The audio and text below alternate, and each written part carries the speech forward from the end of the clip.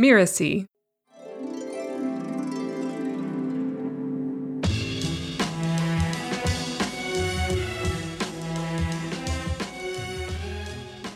I think direct experience is where it's at. Mysticism is definitely that, where you get these direct experiences with the divine, but also direct experiences with life in general. Hello, I'm Katie Valentine, and you're listening to Soul Savvy Business. I am a soul-minded spiritual entrepreneur, a Christian minister, and a New Testament scholar. Don't let any of that scare you. I support all paths to the divine. I use tools like chakras, dreams, and intuition to get there. On this podcast, we explore the intersection of business and spirituality. What do I mean by that? Too often, we separate our business selves from our spiritual selves. But in doing that, we never leverage the full potential of either one. This series aims to help you fall in love with your own soul so that you can live your most fulfilling and successful life. On today's episode, I'll be talking with a brilliant musician, coach, and author who helps others unlock their own creative genius. But first,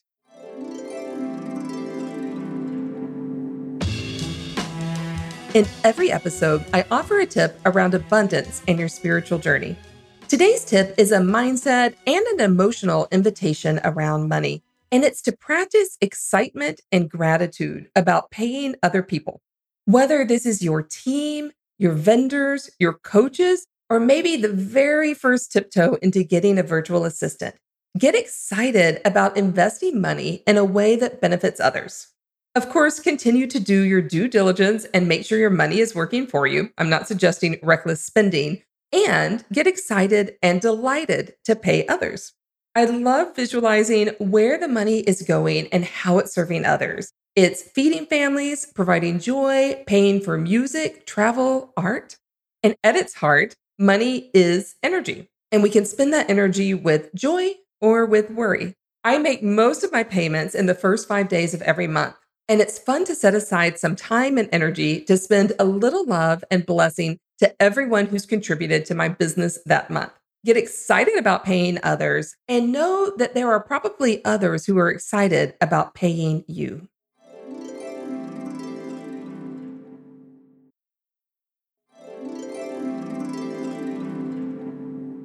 My guest today is Diana Rowan. Diana holds a PhD in music theory and is a master of music as well. She composes, teaches, and performs with harp and piano. I woke up in late 2009 after a really terrible year, and I knew I wanted to do something for myself, and I'd always wanted to play the harp. I searched for harp teachers near me and found one just 1 mile away in Berkeley, California. And it turns out that the divine was present in making this connection all along. Diana believes that we are all born to create, to share our gifts, and she coaches people back to their creative fulfillment. Welcome to the show, Diana. Thank you. It's great to hear your origin story with the harp. Yeah, did you not know that? I did not know that. Oh, it is so true. Yeah, in 2009, I just had this horrible year and I thought, I have to do something for myself. And a few years later, I was looking back at notes from our lessons and I saw our very first lesson was on the winter solstice. And so it made me so happy.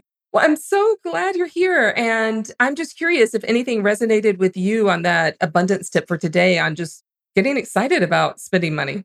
Yeah. A concept that I love is sacred reciprocity. And it's something that runs through all of my interactions and all of my teaching. And sacred reciprocity is the idea that energy wants to be in balance. And when it's in balance, things manifest. Things go well, life flourishes. So the energy that you share with others, it doesn't have to be exactly the same currency of energy. So one person may be, for instance, giving a music lesson and sharing their knowledge, and that energy goes out and cash comes back. So it doesn't have to be exactly the same energy matched all the time at the exact same currency, I should say, but it is the same level of energy in many ways. And when, for instance, we don't ask for what we're worth, we get out of sacred reciprocity and we get burned out because our energy is not being met. And likewise, I think you were great to say, do your due diligence, because that is true. Right. You want to make sure that you are paying for something that does have the value that you're paying for. And likewise, if you pay too much, you're again out of sacred reciprocity. So, sacred reciprocity is something that works in all relationships, in all connections. And to bring it back to music, for example, when you're performing, a major tip that I have for people in terms of getting over anxiety around performing is to think about sacred reciprocity, that you're sharing this energy and the audience is giving you energy back. And you're in this beautiful circle together. It's not a one-way street.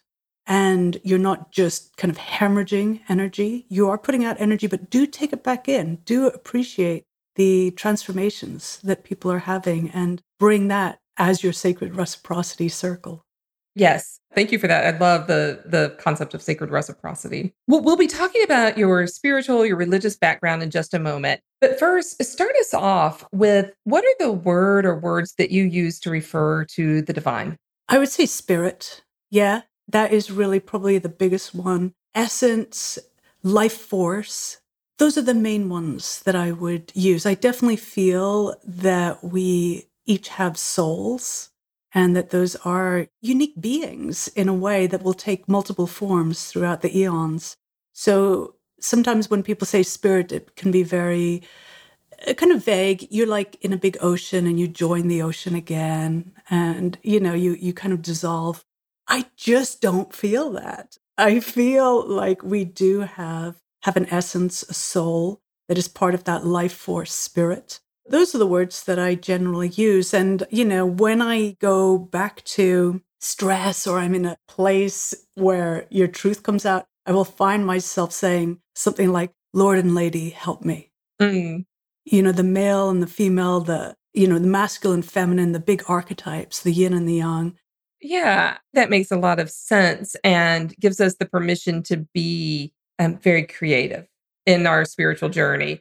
And so often, I think, especially within kind of Christian circles, there's a default language that actually doesn't resonate with a lot of people. And so, I think when we get creative, I've had a few clients who've just given personal names to God, like they call God Bob Huh? or Jane or something like that, which I just love. They make it very personal. So, Yeah. Oh, God, that's so brilliant.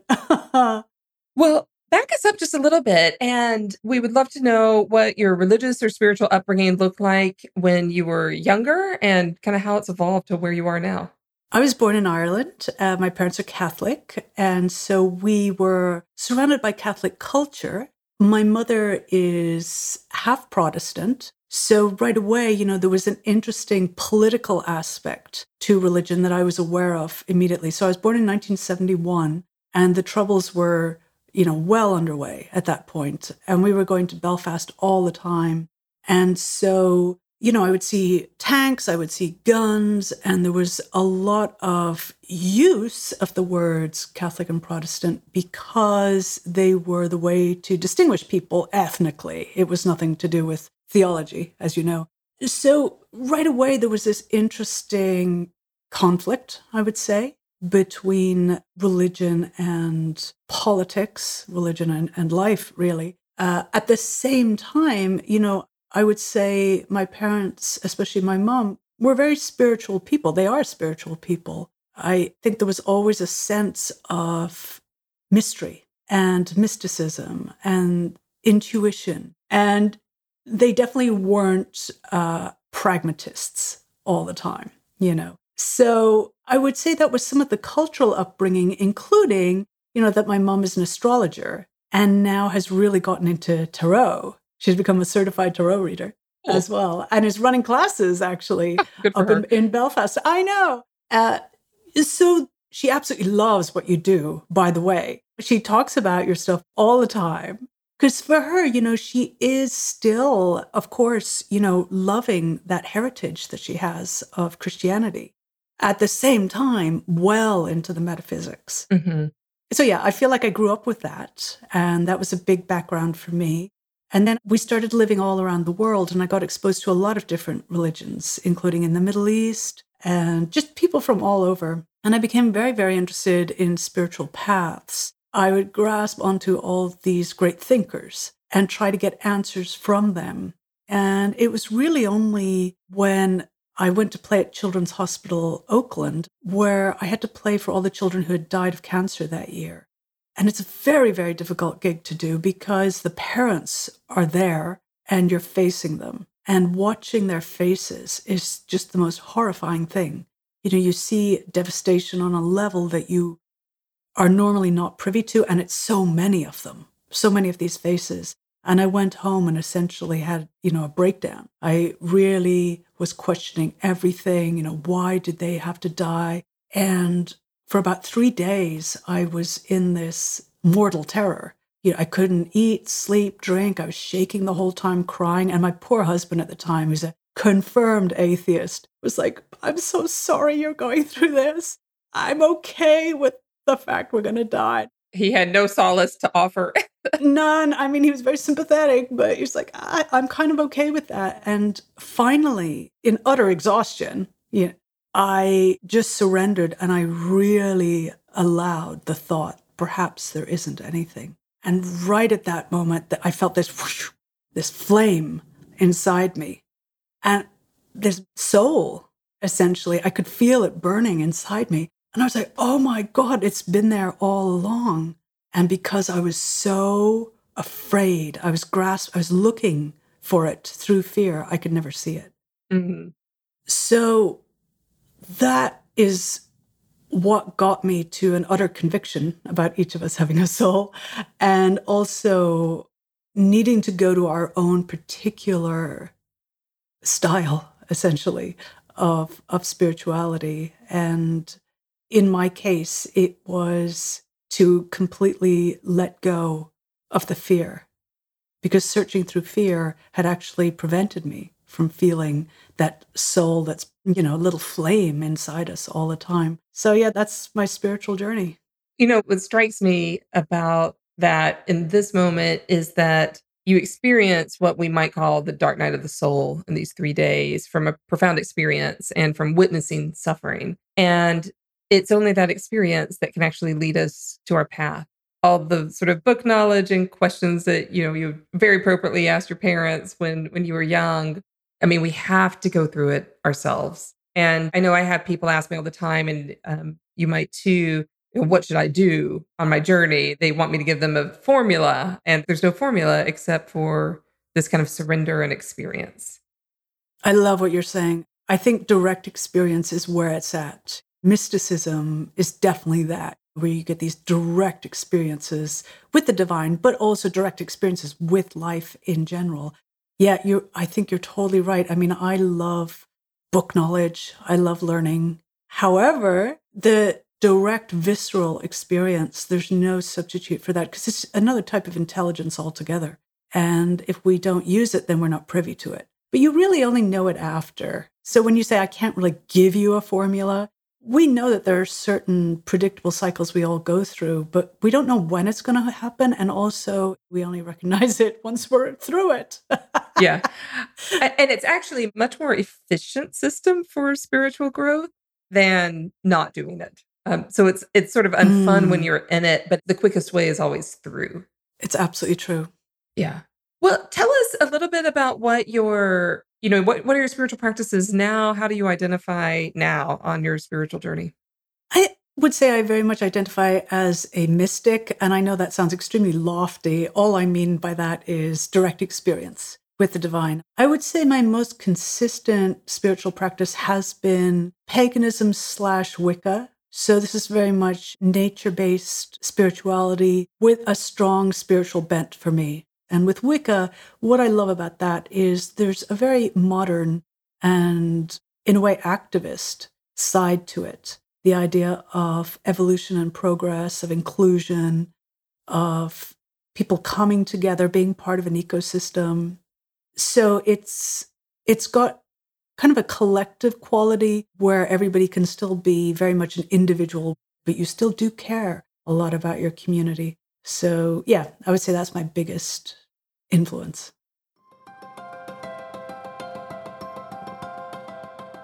Even after knowing Diana for 14 years, I had no idea about her identity as a Wiccan, and that was a great thing to learn about her. One thing that may be helpful to know is how different spiritual and religious traditions are organized. Abrahamic religions, Judaism, Christianity, and Islam tend to have central organization that spiral outward into local expressions. Even independent chapters, like a non-denominational church, will still have affinity with other churches. This is my bias. Because I am steeped in Abrahamic religion, I like to know what my tradition is so that I can accept, modify, or reject it. Other religions, though, are often not centrally organized, and they have very local expression in groups who self-organize. They may have sacred text, but they're not in a canon like the Bible. Non-Abrahamic religions are often drawing on eons of tradition, but it's a different system with customs and rituals rather than doctrines. So when Diana is talking about her Wiccan and pagan identities and experiences, these are both global. They exist worldwide, but they're also very local in the sense that there's not a governing body of beliefs or practices. And I am so appreciative of the pagan communities and the ones that have allowed me access to their practices and to their rituals with their diverse expressions. Paganism is one of my strongest interfaith partnerships and learning curves, partially because of its local self-expressions. A common component among modern pagans is that they tend to be very earth-centered. Practices honor the earth, and deities and pantheons are often personifications of nature or directly involved with nature. This is true of ancient paganism as well, though many of the traditions were lost or survived as folk traditions under the veneers of European Christianity. As a Jesus follower, I am grateful that we can now find a place where my very earth-centered Christianity, after all, I am made from dust, and Jesus was entombed in the earth for 3 days, can find common ground with pagans like Diana. Well, tell us a little bit about how your spiritual journey has impacted the way you feel about money and abundance, past and present. It's something I've thought about a lot because I have struggled actually a lot with the concept of money. Growing up Catholic, I think there's very much a strong ideal, if you have money, you should give it away. And if you make a lot of money, perhaps that wasn't done without taking advantage of people. There was a real culture around that, which is kind of ironic looking at the riches of the Vatican, just to be honest. And this idea that if you have it, you should share it. And that is still something that I do believe in, but I think it got out of balance. I was out of sacred reciprocity with it, where I felt money was going to take me away from my artistry. It would cause problems and divisions. So I had a difficult relationship with that. And then when I went to Cyprus had only 10 years prior been invaded and divided. There's a Turkish and Greek population, and the populations had to get relocated. And all the Greeks had to move down to the south, and the Turks had to move to the north. And many, many people lost everything they had. And it just felt like, if you want to live a happy life, don't think of having property or money. Or getting invested is kind of what comes to mind. Yeah, don't get invested in your life in that way. Yes. So I became very purist, and I went to Berkeley. And I was, very, very lefty and extremely encouraged to do so by everybody around me. And so I knew next to nothing about money. I really didn't understand how it worked and was afraid of it. And just as life goes on, you have to learn it. You have to eventually confront this. And this is where sacred reciprocity started really helping me, because I already knew about it from all my spiritual practices, but I realized there was this gaping hole when it came to my attitude towards money. I didn't think of sacred reciprocity when it came to money. I kind of wanted to just avoid money altogether. And it just, dawned on me slowly that this is an unsustainable attitude, and I'm going to have to make a change in how I feel about money. And it's definitely an ongoing story, but I would say I've made a lot of changes. Well, let's talk about, what's been going on since then, because one of the things that you do that I so appreciate is that you do defy the stereotype of the starving artist. You've done so many creative things with your teaching and performing and building systems. So we want to hear all about that. So just tell us at a broad level, what is your business and who do you serve? So my business, I call it Brightway Guild. And it's essentially an academy, an online academy where I offer courses, memberships. I have a book. I do online teaching of all sorts. I love the online format because I like to travel and also I like to work with people all over the world. So, yeah, like every day is a different schedule. So, for example, today, earlier, we did co-practice with my Harp Circle, which is an online membership. And that's where we log on Zoom and we state what we're going to practice and we mute and start practicing for an hour and a half. And it's amazing, the energy that comes through when we're all there, each doing our own thing, completely individual, that you can't even hear. But because of that group energy, people find they can really hold on to their practice intentions more and follow through and not answer that email or pay that bill or whatever. And then later today, I'm going to do a Q&A. So it's really a very, very mixed bag of what I do. I think it's really important that I have this online component because I can be more myself this way. And I think if you are going to run a business, authenticity is the number one thing. You have to be yourself. And I can be much more myself because I have a much wider reach online than I would just in my own city. Yeah. And are you serving mostly musicians or other creatives as well? It's mostly musicians, although some others are coming in now, writers, dancers, because the way that I approach creativity applies to any type of creativity. So my area of expertise is definitely musicians. Yeah, so it sounds like you do very from granular to big vision with musicians and then bigger visionary work with other creatives. Exactly. That's a great way of putting it. Yeah. I know I participated in some of those, which were really, really helpful.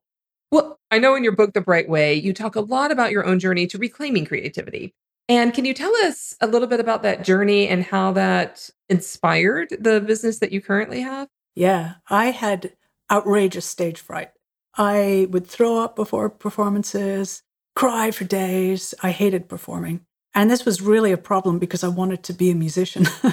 I wanted to be a professional full-time musician. That was my thing. And it was really the only thing I trained for. And I just couldn't cope. I was like, I'm going to have the shortest life. I am miserable all the time. I can't live this way, and I actually gave up music and pivoted into doing social work. And I worked a lot with battered women in homeless shelters because I'd also always been interested in human potential. I think humans are endlessly creative. And so working in these social contexts, people would always find out that I played piano. And I would show people things. They would ask me, and I would say, oh, yeah, okay, I'll show you some things. And they would start playing, and I would just see a dignity come upon them. And watching their enjoyment, at doing this, like their thrill, they're pleased with themselves, the simplest things they were doing. I was like, my God, I forgot that. I forgot that feeling and that love, that wonder at playing, at just playing for yourself, because I had become so externally focused. I was really always concerned about, will I get a good grade in my piano exam? Will I perform well and people will say this about me and that about me? It was all on the outside. There was nothing inside. I entirely lost touch with my creative purpose. And so I called up this teacher and I said, I'm an advanced pianist, but I have horrible stage fright and I just want to play. What do you think? And she was like, well, my studio is kind of full, but your case intrigues me. And we started working together. So it's kind of a long story, but essentially I began getting confidence back. And in tandem with all of this, I started working with beta blockers, which are drugs that block your adrenaline. And again, with transparency, many classical musicians take beta blockers because of their nerves, but there's a lot of shame around it. So beta blockers really helped. And also all my spiritual practices, remembering why we're playing, we're connecting. Ultimately, creativity is about connecting. You connect to yourself, you connect to the world, you connect to others, you connect to the divine, and remembering that first and foremost, rather than concentrating on disconnection. Things like, what will people think of me? What will happen if I don't play well? What if I'm sick that day? All fear-based things that make you disconnected. Yes, we can sort out the emotional components, some technique components, some intellectual components. And once all those are optimized, you still can feel extremely anxious if you don't also have the spiritual part connected, hooked up, as it were. So that's where I came to distill what I call the Bright Way system. And that's what I teach. Very much based on my direct experience, I had to find a solution, and I had to find one that actually worked. Thank you for sharing this journey. I think it's going to be so helpful for people to hear. And your insight that creativity is directly linked to spirituality. I find that so intriguing. I'm wondering if you can just speak a little more to that. How did being spiritually connected help you with your creativity and with overcoming the fear, or maybe not overcoming, but living with and transmuting that fear? When I was a kid and I would play before the anxiety hit, I would feel like I had entered this golden world where everything was more real than reality. And I would be feeling, oh, this is the true place. I'm in the true place. I am so happy. And as, 9-year-old, I didn't have sophisticated language for what essentially was being very connected spiritually at that moment. When I was playing, I would feel my soul, and I would feel that in others too. And that's what I lost, essentially, as I became very externally focused.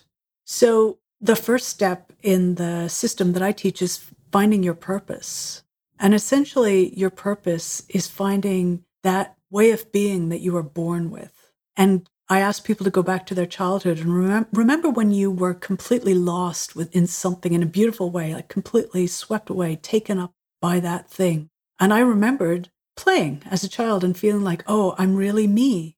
This is my true self, essentially. And I did not say true self. I didn't have that language yet, but I really felt like I'm me right now. So when I play, I come back to my true self. And my purpose is to thereby encourage others to do the same. That, when you come back to your creativity, you find your true self, you find your soul, essentially. And for each of us, it'll have a little different flavor. When you are involved in your creativity, you are directly mainlining into your spirit and connecting also with others.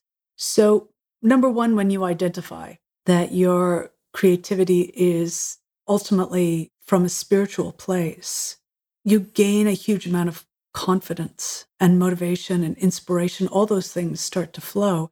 And creativity is something that anybody has access to. I mean, I ultimately define creativity as whenever we directly engage with life.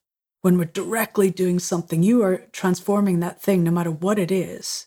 And that is creative. And everybody can do that no matter their circumstance. And no matter their modality, because I think sometimes we relegate creativity to artists and musicians, whereas in reality, I mean, every really authentic business is highly creative. I mean, it has to be. 100%. Yes. And I mean, I regret that sometimes because I only want to talk from direct experience, and that's going to be with music and writing, that it gives the impression that creativity is about art of some sort. And it's absolutely not. Everything that you directly engage with is a creative thing. And I 100% believe that.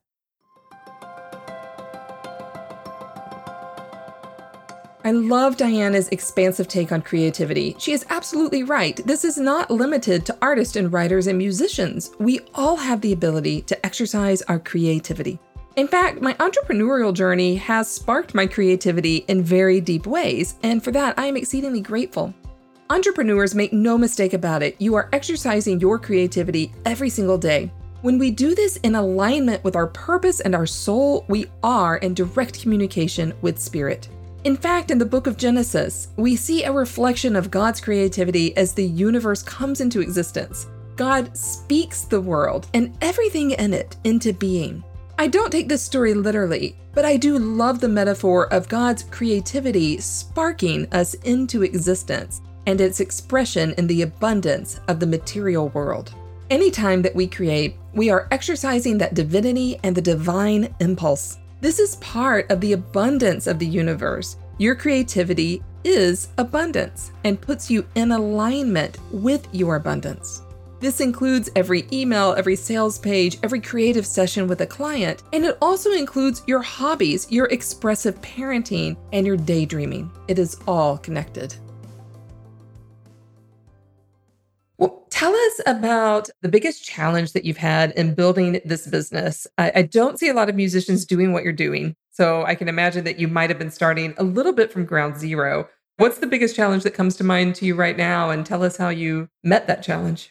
There was the technical challenge, of doing it from scratch. So learning things like, how do I build a summit? So just learning all the tech, that was a thing, learning how to run an email list. So there was that aspect. But I think ultimately the biggest challenge was around messaging and finding my voice in terms of how I communicate with my audience. And I would have reservations around, what if I sound really salesy? What if I sound elitist? Like, what do I say in my ad that doesn't sound manipulative? It's very much going on the negative side. So I would say my biggest challenge was around messaging. And since then, I've learned that it comes back again to your purpose. Tapping into, look, I am creative because I want to tap into my true self and encourage others to do the same. So every single piece of messaging that I put out there is that. That is what I want to say. And the more I can say that clearly, the easier it is to send out that email, to write that ad. There's less second guessing of yourself. The more that you are actually just your true self, the more the right people will come to you. And also the more pushback you'll get. Now, I was afraid of that. And then when I got my first, hate mail, I actually found it hilarious. And it was like, it broke the seal. I really dreaded, what about when I get some horrible accusational thing? And then when it happened, it was just nothing.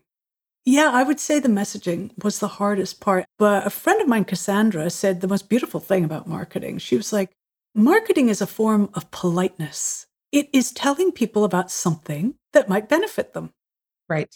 And drawing on an earlier interview with Tad Hargrave, it's literally meeting people in the market. You're offering your wares in the market and you're also listening and catching up on the community, and you're also hearing from them. And so in that form, it is a form of sacred reciprocity. And it also sounds like your spiritual values were very much at play in getting to the place where your messaging felt authentic. 100%. It was the spiritual part. Yeah, 100%. One question that I ask each guest here is, what do you think of when I say being in alignment? What does that mean for you? Yeah, that means being on your purpose, really being in touch with your purpose. And it literally feels like an alignment. I do feel this bolt of light, coming straight through my skull and down into the core of the earth. And I feel aligned when I am in my purpose. And when I'm outside of my purpose, I just feel jagged and disjointed. So yeah, alignment is being on my purpose. What do you do to get back in alignment? So I center. For me in particular, I sit or stand and I recall my purpose in my mind's eye. And then I fully visualize it as I'm living it. I'm living my purpose right now, even if I'm not. So say I'm out of balance. I'm like, I'm in it. And I start to feel it coming back in. And then I start breathing into that purpose. And then as I'm breathing, I get in touch with my center. Now your center is in different places for people, but it feels like kind of the core of your body, that your center of gravity, right? The part that you revolve around. So I get in touch with my center. And then I let all my senses come online. I see this moment, I hear it, I touch it, I taste it, I feel it.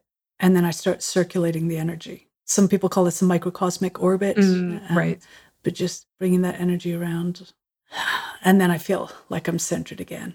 And this is actually the very first thing I teach any of my Harp Circle members, because I feel like if you can center, then you can get through many things. Yeah. And I love that you mentioned that you'll picture yourself in alignment, even if you don't yet feel in alignment.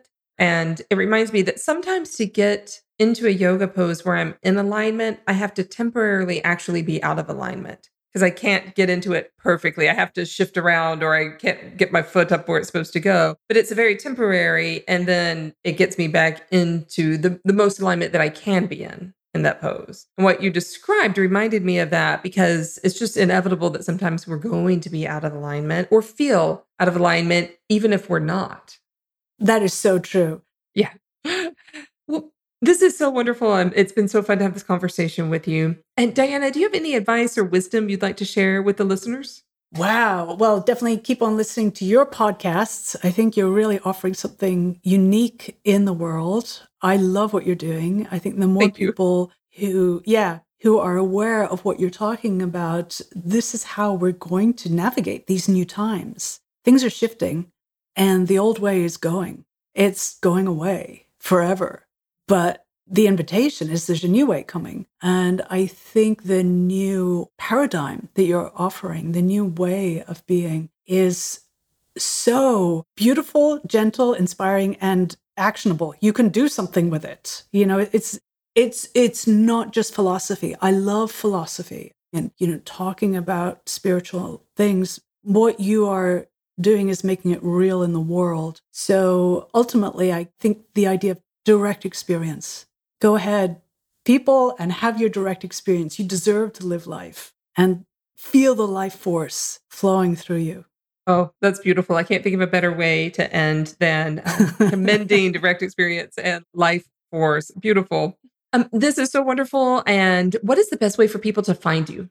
My website is my name, dianarowan.com. So that's the best way. Okay. And we'll make sure it's in the show notes.